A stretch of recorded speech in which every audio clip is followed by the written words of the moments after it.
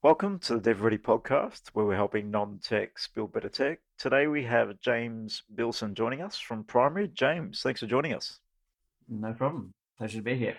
So, James, let's look a little bit into your background. Tell us a bit about your background history and how you probably ventured into Primary. Yeah, so I'm originally a builder, actually. I worked on sort of large commercial construction, and I was living in the United Kingdom, and I had to come back to Australia. My visa had run out, and so I got a bicycle and rode my bicycle back across Europe and Asia and Southeast Asia. And during that period, the World Wide Web was invented. And so as I finally got back to Australia, I'd be listening to the radio, and there'd be constant discussion of this information superhighway. And I thought, sounds interesting.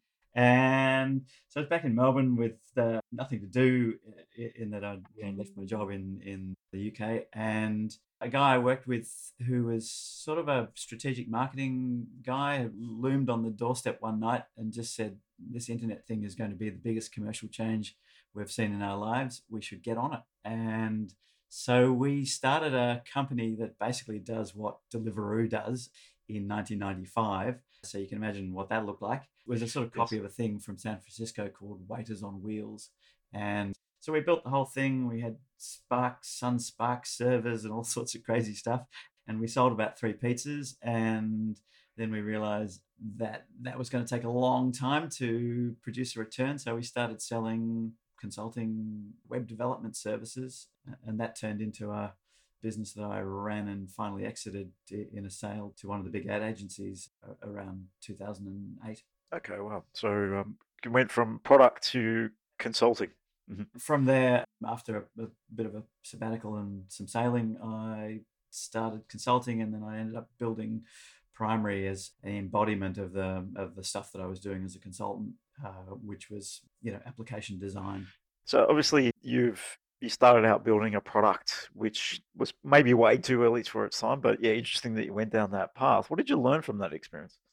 Well, look, I guess there were no good examples. Amazon Mhm. didn't exist. And so the whole thing had been reasonably expensive for $1995. And we just had no example that it could work. We'd had a crack. It Mhm. seemed to make sense. But there weren't any examples where you said, well, yeah, those guys have made this work. So what we were doing could possibly have worked. So we sort of lost confidence, I guess. And then we had a whole bunch of people who saw that we'd got something to work online. There was actual process there. And so we got inundated with other people asking us to do work for them. And so I guess we switched from being sort of product centric to Mhm. services, which is a lot safer because you do the work, you get the money.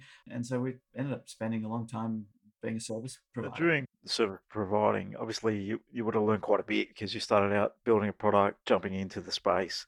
What's some of the key things that you learnt during the time of servicing multiple companies across probably more that is a web development space or was also application development?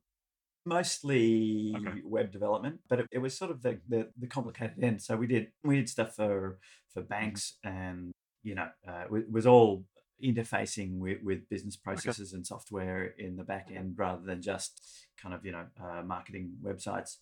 So look, the main takeaway from that is that services suck.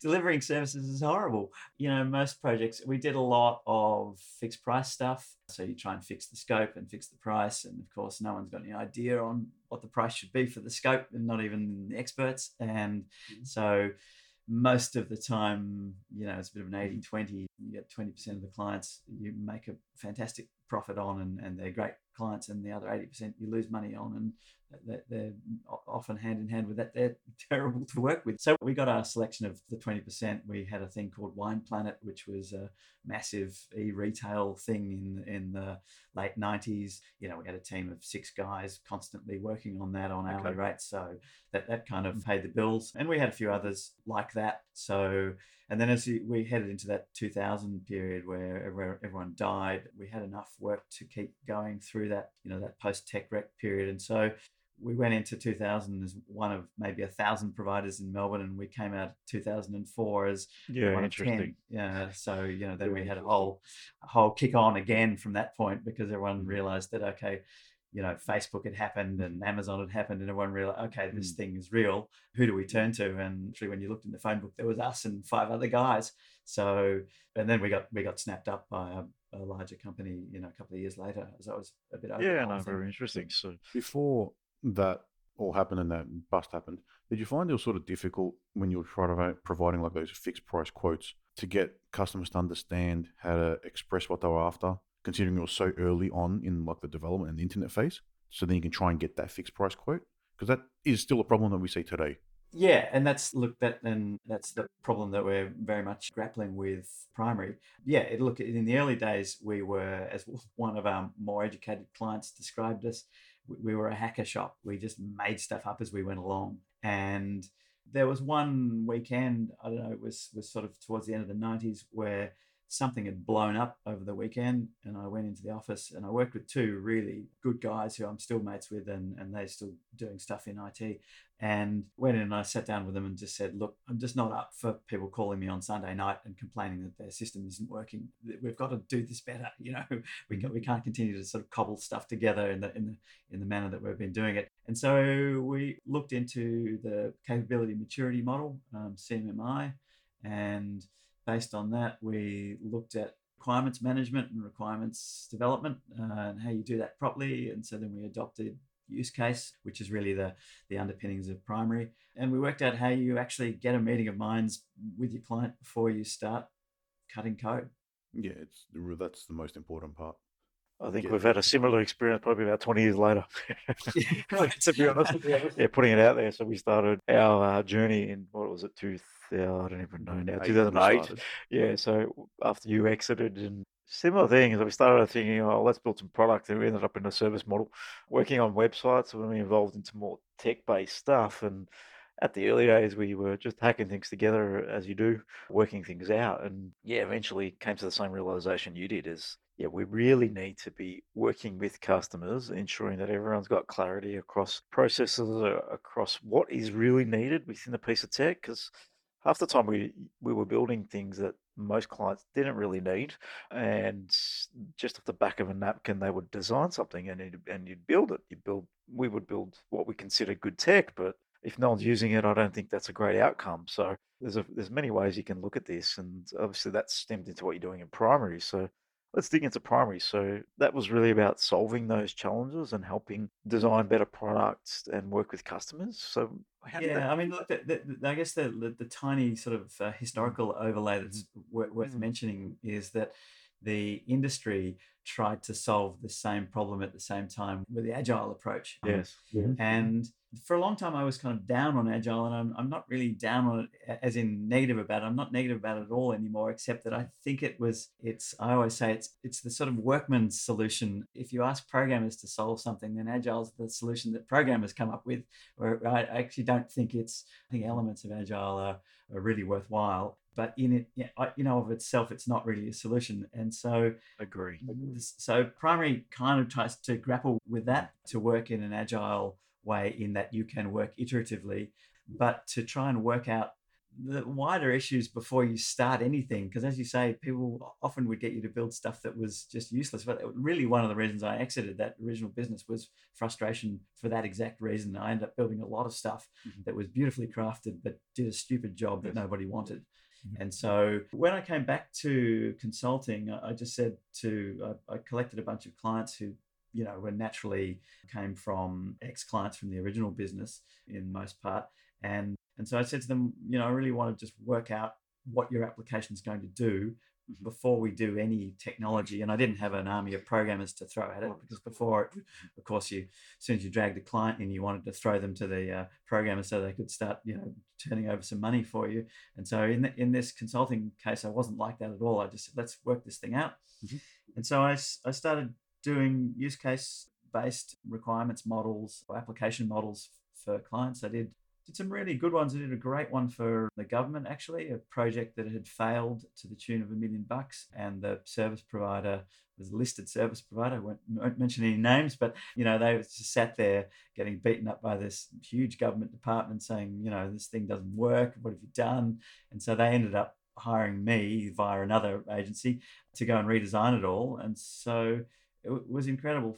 So seriously, they had $1 million failure for less than 50 grand. I did a model of this thing that had to pass government audit practices because it was handling government money and all of this kind of stuff. And so we got that through, and then we used their own internal programmers to build it for, I think it was about 2 months worth of work.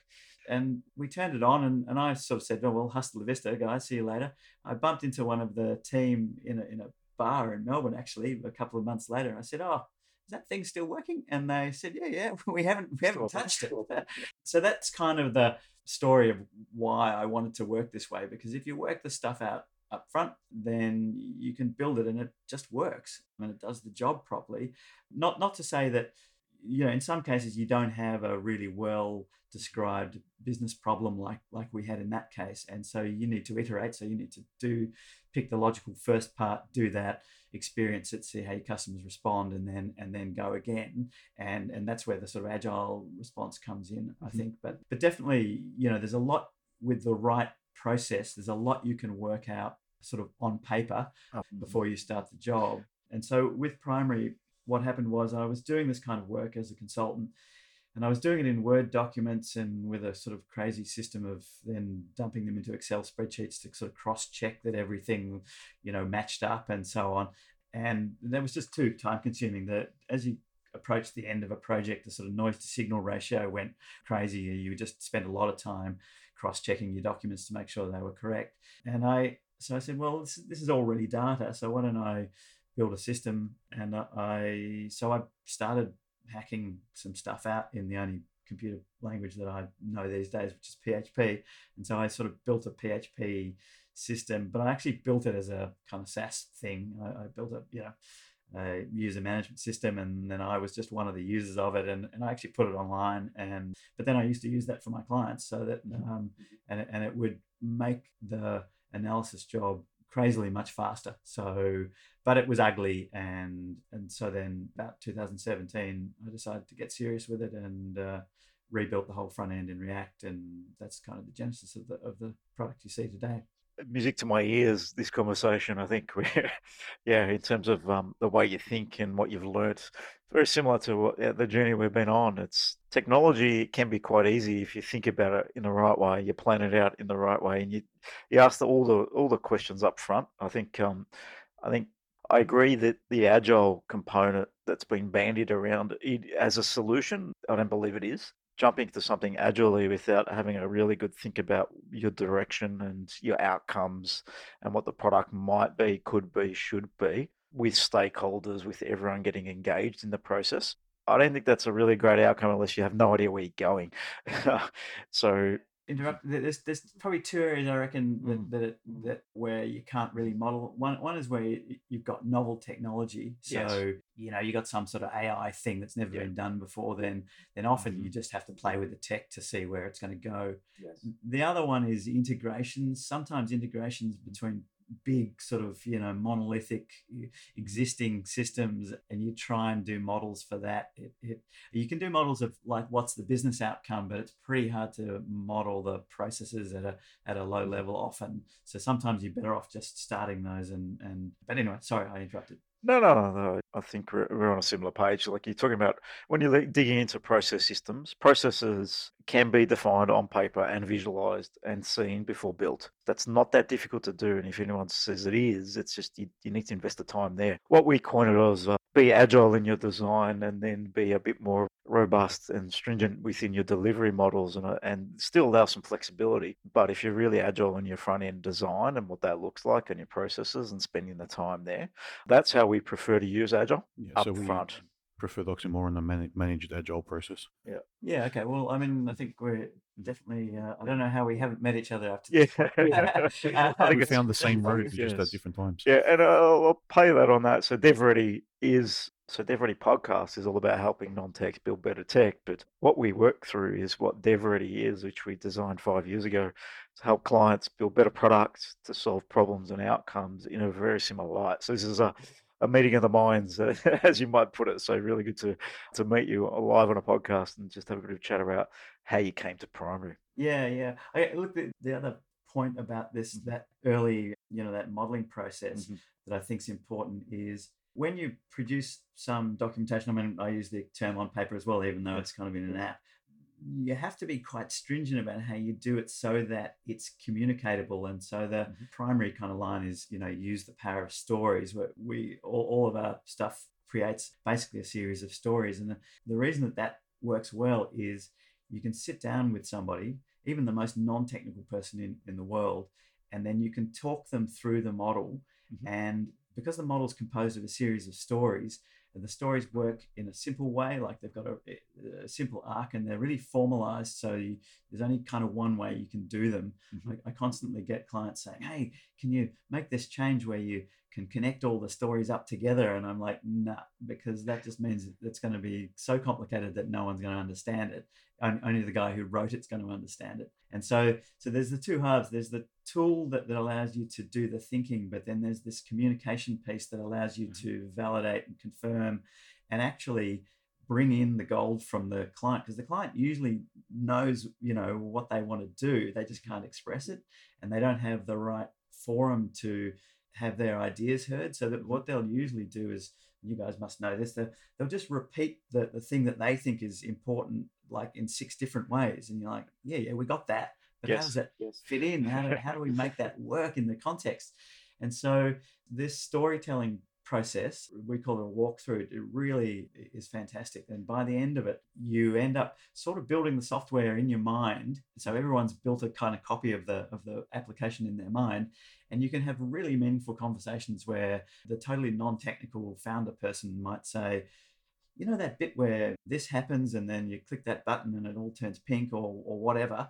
And everyone goes, yep, yeah, we all remember that. We all understand that. And they say, what if we did this instead? And then, and you can have a really kind of in-depth conversation about this application that doesn't yet exist, rather than building it, clicking the button, and then having this realization 3 months Yeah, later. that's completely wrong.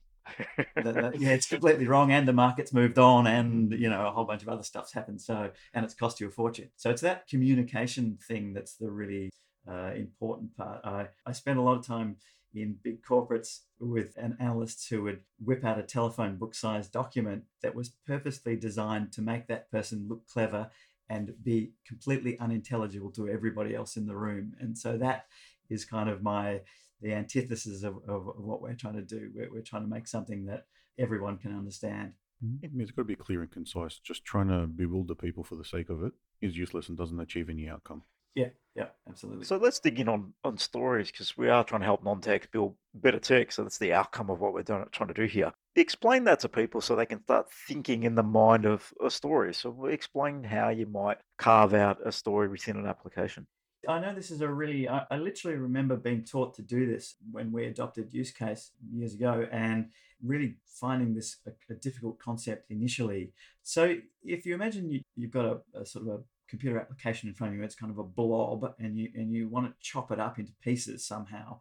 And so the typical one that people use is that they pull out all of the interfaces. So they say, okay, well, it looks like this when you're doing this, and it looks like this when you're doing this. And then very quickly, though, you end up with this sort of panoply of interfaces, and some of them do 2 jobs at once, and they look different in different contexts. And so that's a really poor way of decomposing something.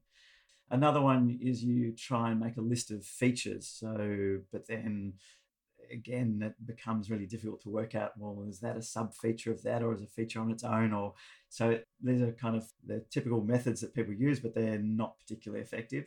So the stories, what you do is you say, right, okay, let's decompose this application into a set of stories. We call them user flows in primary. And the criteria is that a user who carries out a user flow must end up doing something of value to them in the real world.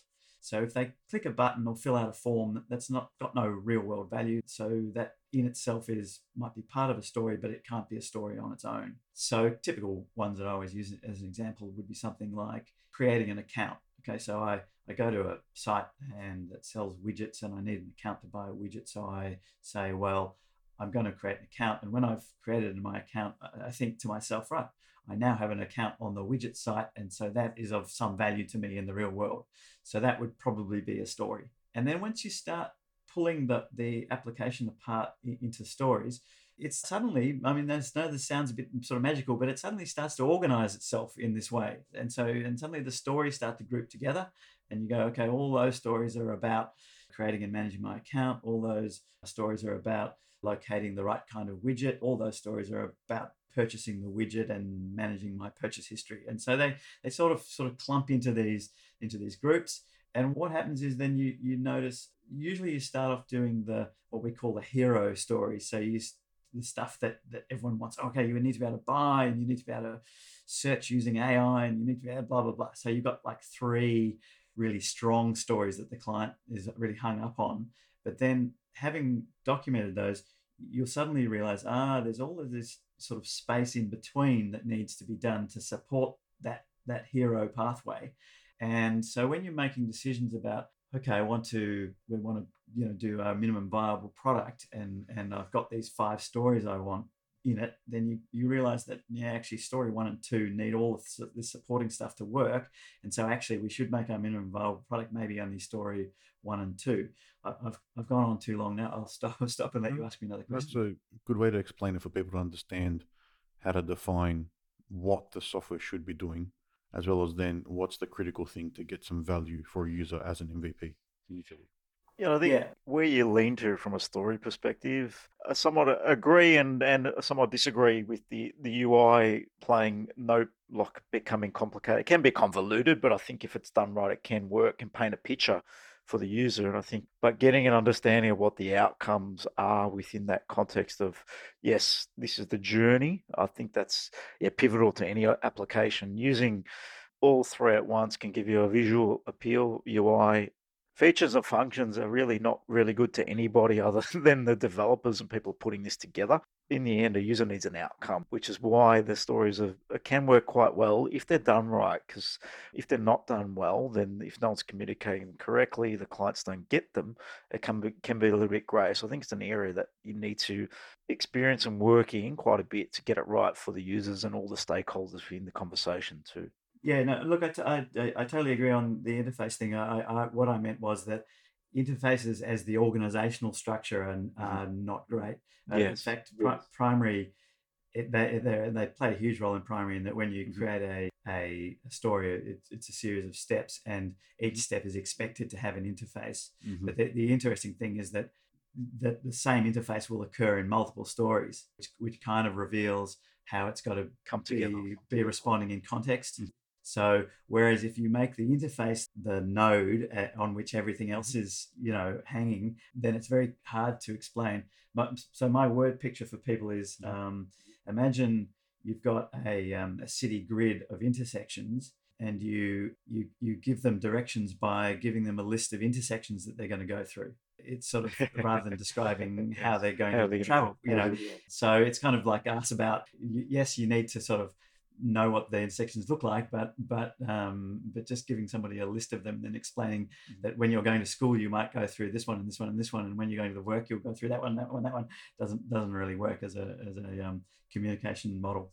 Putting this out there, so it's a story describing the journey of the customer or the person, the user, through the application.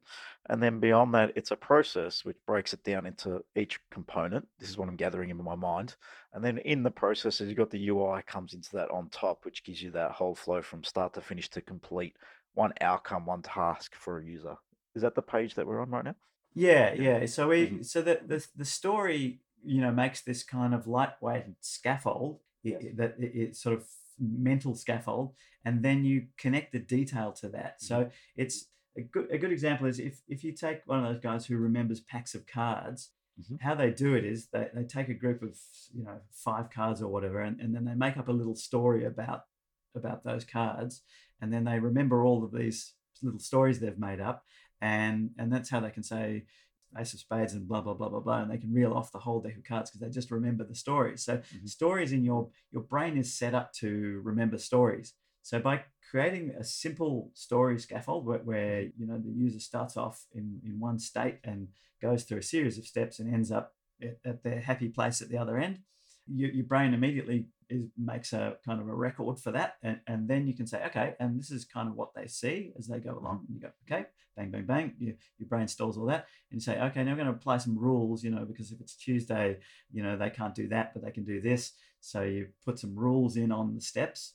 And so your brain still remembers the story, and then it can start to hang all of these bits of detail on there, which is why, the story has to be kept simple. You don't want to tell a story where, this example I use is a rabbit's getting out of bed. So the rabbit gets out of bed and it's raining, so it goes back to bed. But if it's a hot day, then it goes early. And, if you have too many conditions in the story, then the arc of the story is lost. So the story is kept very simple. So it has one straight arc, and then you put all the conditional information in rules that stick to that story arc. On the first review with a non-technical person, you tell the story and they go, bang, their brain makes that scaffold. And then you discuss all of the detail. You look at the interfaces, you talk about the rules, you talk about what information is coming in and out of the application. And by the end of it, like everyone can have a fully technical discussion about how that's going to work, because they've got that original scaffolding in their brain to hang it all on. Yeah, I think bringing all the stakeholders on board is important to get success. And from what you're describing as a story context, example might be, as an admin, just making this up as I go, I want a report that comes out to me on a Friday morning that outlines how many users have been in the platform, how many sales we've had, etc., etc. So that's just an example of an outcome we're getting to a story. And then how do we get to that? All of a sudden, we have to, from a technical perspective, start calculating in the system and tracking the number of users, the number of subscriptions, etc. So, and how we send out that email. But the user doesn't need to care about that and the key stakeholders. That becomes something that the developers or the engineers will put together, but they will want to know these are the outcomes. How you get me to these outcomes is really up to you. And there's some rules in place that we can discuss. And I think it just simplifies the conversation to what are we getting from the platform in pieces, rather than this whole big extravagant solution that no one really gets a handle on. Yeah, totally. And laying out the interesting that you breadcrumbs. Yes. you used the example there in the format of an agile user story in terms of, as something I do this to Yes. get this outcome. Mhm. And it was interesting. I was looking at that methodology. So primary is a little bit different from that, in that stories have steps in them, so they tend to be a little bit longer than that. So it's more of a journey than I would imagine. Yes, get it. Mhm. They are really they're use cases in reality. Yeah, So okay. Makes sense. so they have a series of steps in them. Mhm. And so the interesting thing about that user journey, user story format, I do this Mhm. to achieve this, is I was watching quite a few years ago people grappling with getting the extra detail into them. And then I was seeing people proposing, I can't remember what the word they used, but they had some new name, sort of extended user stories. And then they were sort of starting to hook up, business object designs or form designs or interfaces and this sort of thing. And I was like, okay, so this is kind of interesting in that the that format I believe is sort of too compressed. It probably works really well in those situations like I was talking about, where you've got a sort of a novel technology and you're not quite sure what the outcome's going to be. Yes. But where you're pretty certain of, and everyone can imagine how a thing is kind of going to work within current technology, then you really can have a few more steps to it than just as this, I do this and this happens. It's a bit short. So you can have a sort of slightly longer kind of interaction with the future application, and that allows you to capture that stuff that like if you're doing a ticketing system, you probably know that it's got to have a special code and you need the guy's name and the date of travel and I don't know what the sort of stuff. There's a lot of stuff you do know in advance, and so rather than throwing a half-baked thing at the developer and then having them come back and say, oh, what do I need to know about this? You can get that simple stuff done up front. Yeah, and you shouldn't be throwing anything half-baked at the developer. So, yeah, I think that's some of the biggest issues people stumble across is they don't really document or think about the processes, because in the end, Software, it can be overly complex, but in its little bite-sized pieces, it doesn't have to be complex at all. Like I said, if you go into something that's a little bit more niche or something that had never been done before, that's when complexity comes about. But if it's a process-driven system, you can do 99% of the thinking up front. You may have some tiny tweaks as you go through the process, but you can do that thinking up front. Invest the time there. It's going to save you a lot of heartache when you actually develop this thing because you'll have a roadmap for your developers to build it, not just think about how we're going to deliver this during the process. And that's where a lot of people come unstuck. Yeah, look, the other good thing you can do Mhm. is you can involve the other disciplines like Mhm. the UX and Yes. UI and even CX people Mhm. because they also can understand the model and actually they can have real epiphanies. I mean, I would say I've never done a project using this methodology and in fact using Primary itself where we didn't do a walkthrough with the team and somebody made a realization that scrapped a large chunk of what we'd already done or altered it in a way that if we had built what we originally had, we would have been scrapping it and rebuilding it. Mhm. So you can really get the UX people can look at it and go, hey, why are we doing all of this? This is going to be confusing as hell. Why don't we do this instead? And you go, oh, of course.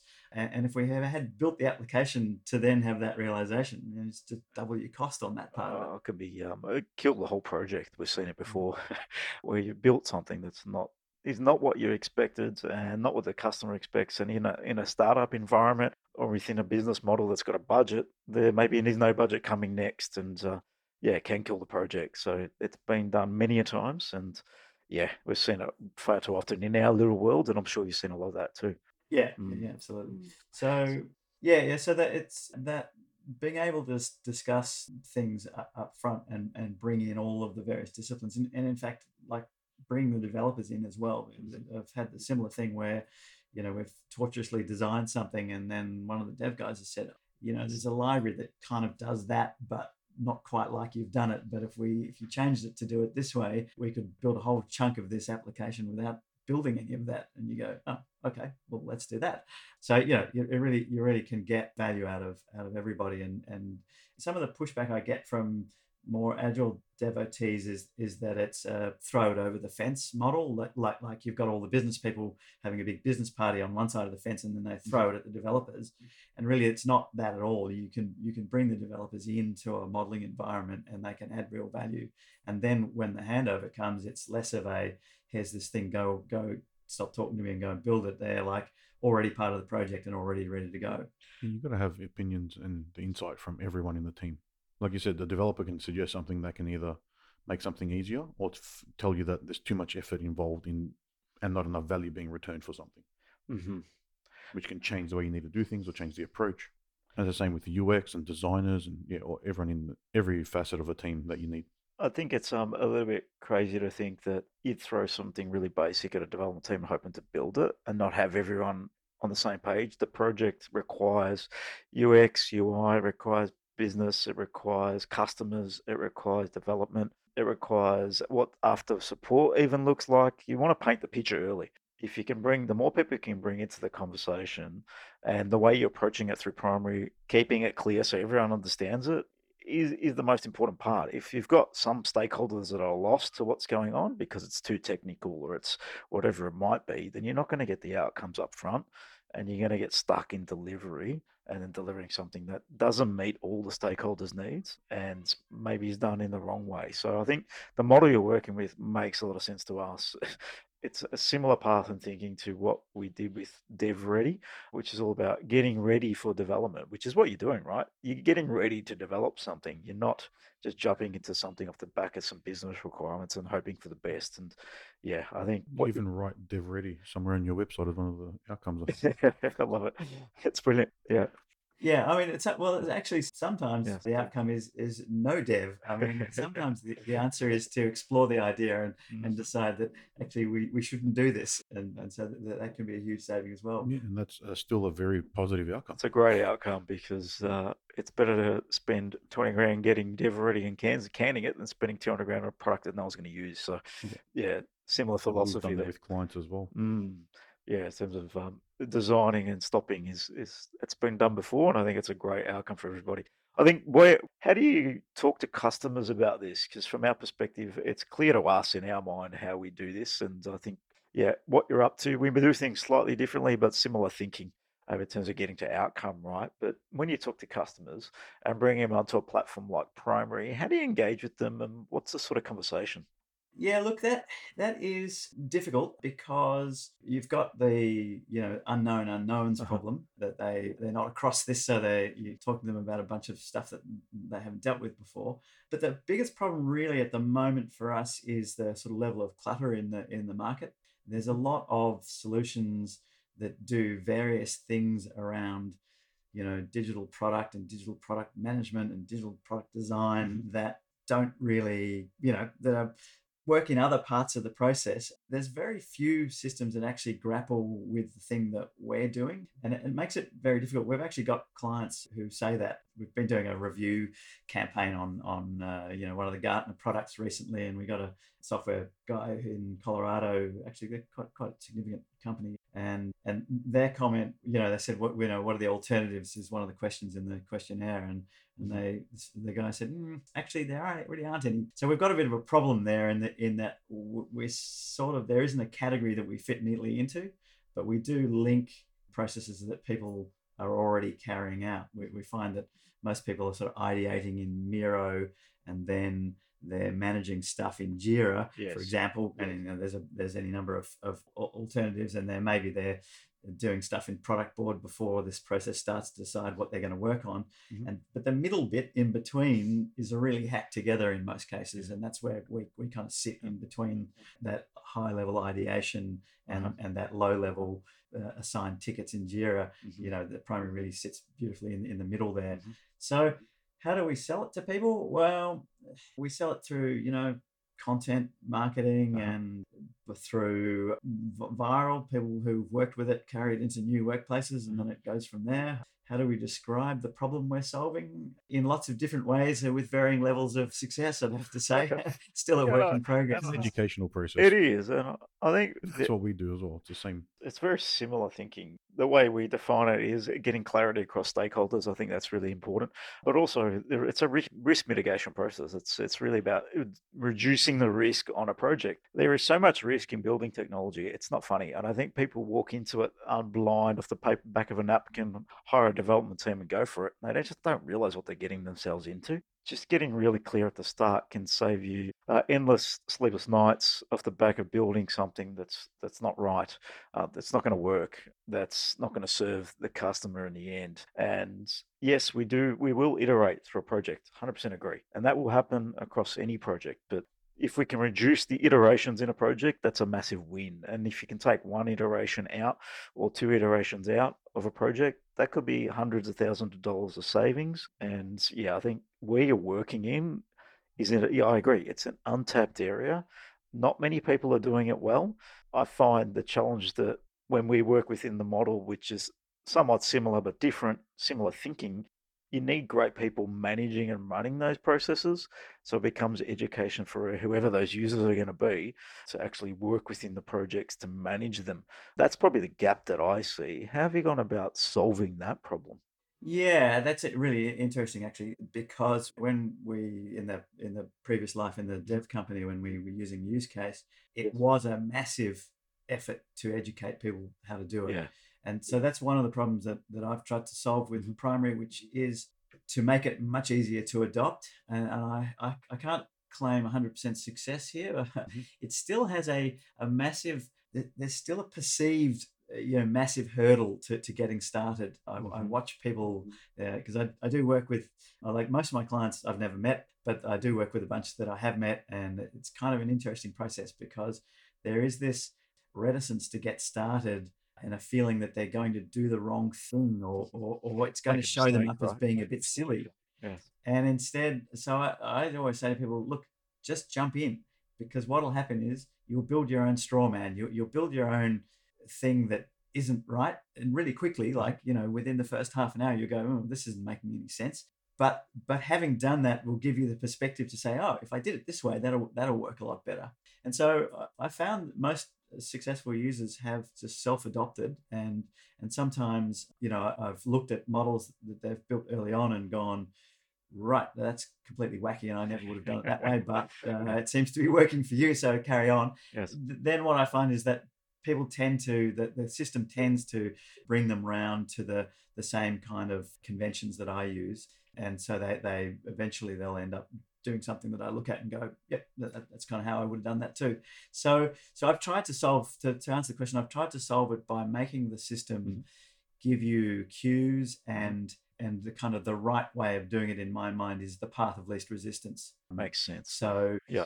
yeah, look, I can't claim 100% success rate on that, and so we're about to start a big campaign of backfilling that with a whole bunch of training stuff.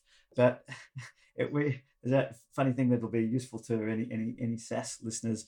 We did that whole, self onboarding with tip pop-ups and all that sort of thing. Yes. And then we used to use recorded sessions and watch people, and it was kind of like watching someone play a game of whack-a-mole. They just couldn't get rid of the tips fast enough. Brilliant. It's hilarious. No one wants to watch those, right? Yeah. No one wants to get popped No. Yeah.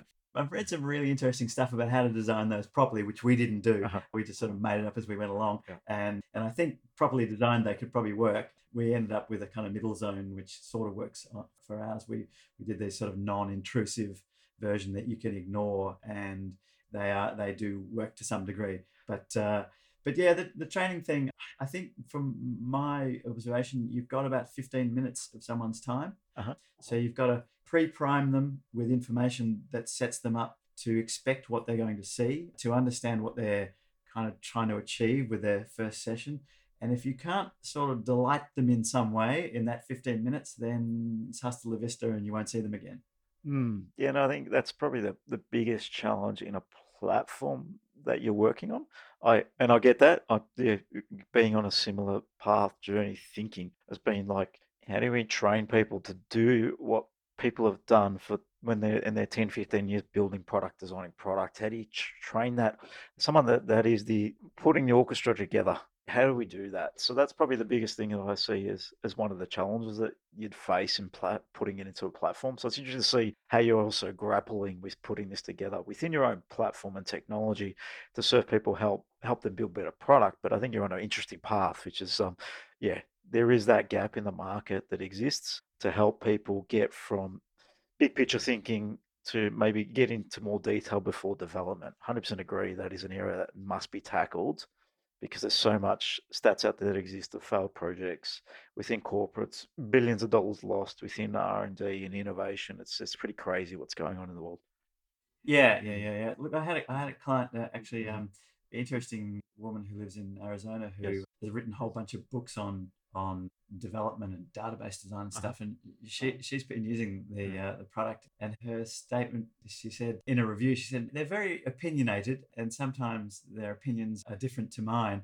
But they're talking about us being very opinionated because there's sort of some things that we won't do because for this exact reason. If you make the product sort of a flexible platform that you can, choose your own adventure to some degree, then adoption becomes a lot more difficult. And if you're running a team of people and they're all doing it a different way, then there's a whole lot of effort that you've got to put into trying to get everyone to, follow your chosen convention. So we've sort of said it in the product. We think this is the best way of doing it, and we're going to kind of send you down that pathway so that if you stick 3 people on it, they're all going to produce roughly the same kind of output. Mm-hmm.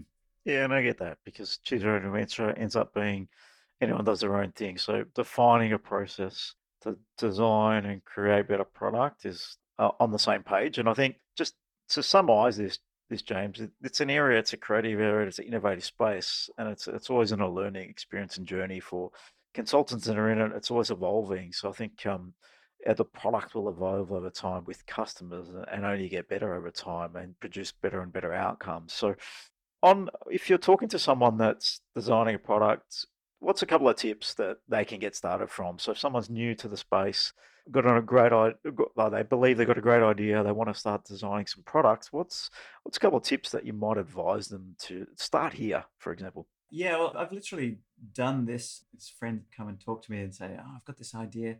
So recently, I had a mate who I surf with actually, and he's an ex-investment banker, and he's been working for years on writing a book on kind of investment analysis and management. So pretty sounds pretty dry. And then he decided, okay, he wants to build a SaaS system that implements his methodology.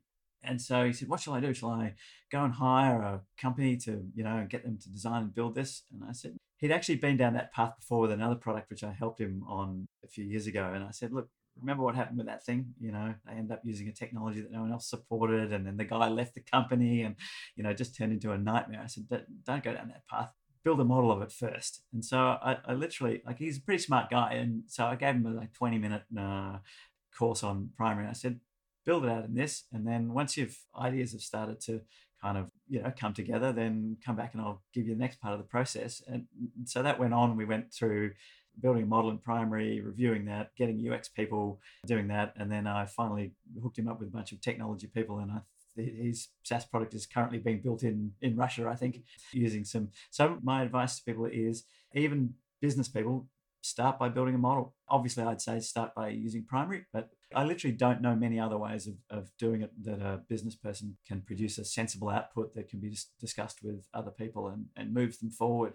Most business people's attempt at this stage is to just write down their favorite part of the application 6 different ways and then say, "What about Yeah. this?" Or pick a solution they believe is going to work, and generally putting it out there, most people that aren't technical will overcomplicate the solution or maybe think about it in a completely wrong way from a technical perspective. So you do need that helping hand, but if you can get out of the technical and into the process and what the user cares about and is going to see, and that experience they're going to have in a software solution, that's where the energy needs to be invested. So I think that's some good advice there in terms of how you might design your product. So James, talking about Primary, I can go on all day because we're on a similar page, but we might cut it there. And thank you for joining us on the Dev Ready podcast, talking about your experience building a product that helps people build better technology products, which is really what it is, right? So yeah, thank you, James, for joining us. If anyone wants to find out about you, how can they learn more about you and the product Primary? Well, just go to the Primary website, which is primary.app. Perfect, and we'll share that out in the show notes. Thank you, James. Really appreciate Thanks, your time. James. Well, it sounds like we need to catch up for a sales call after this. Definitely. Cheers, James. Thanks, mate. Cheers. Bye. Thanks, guys.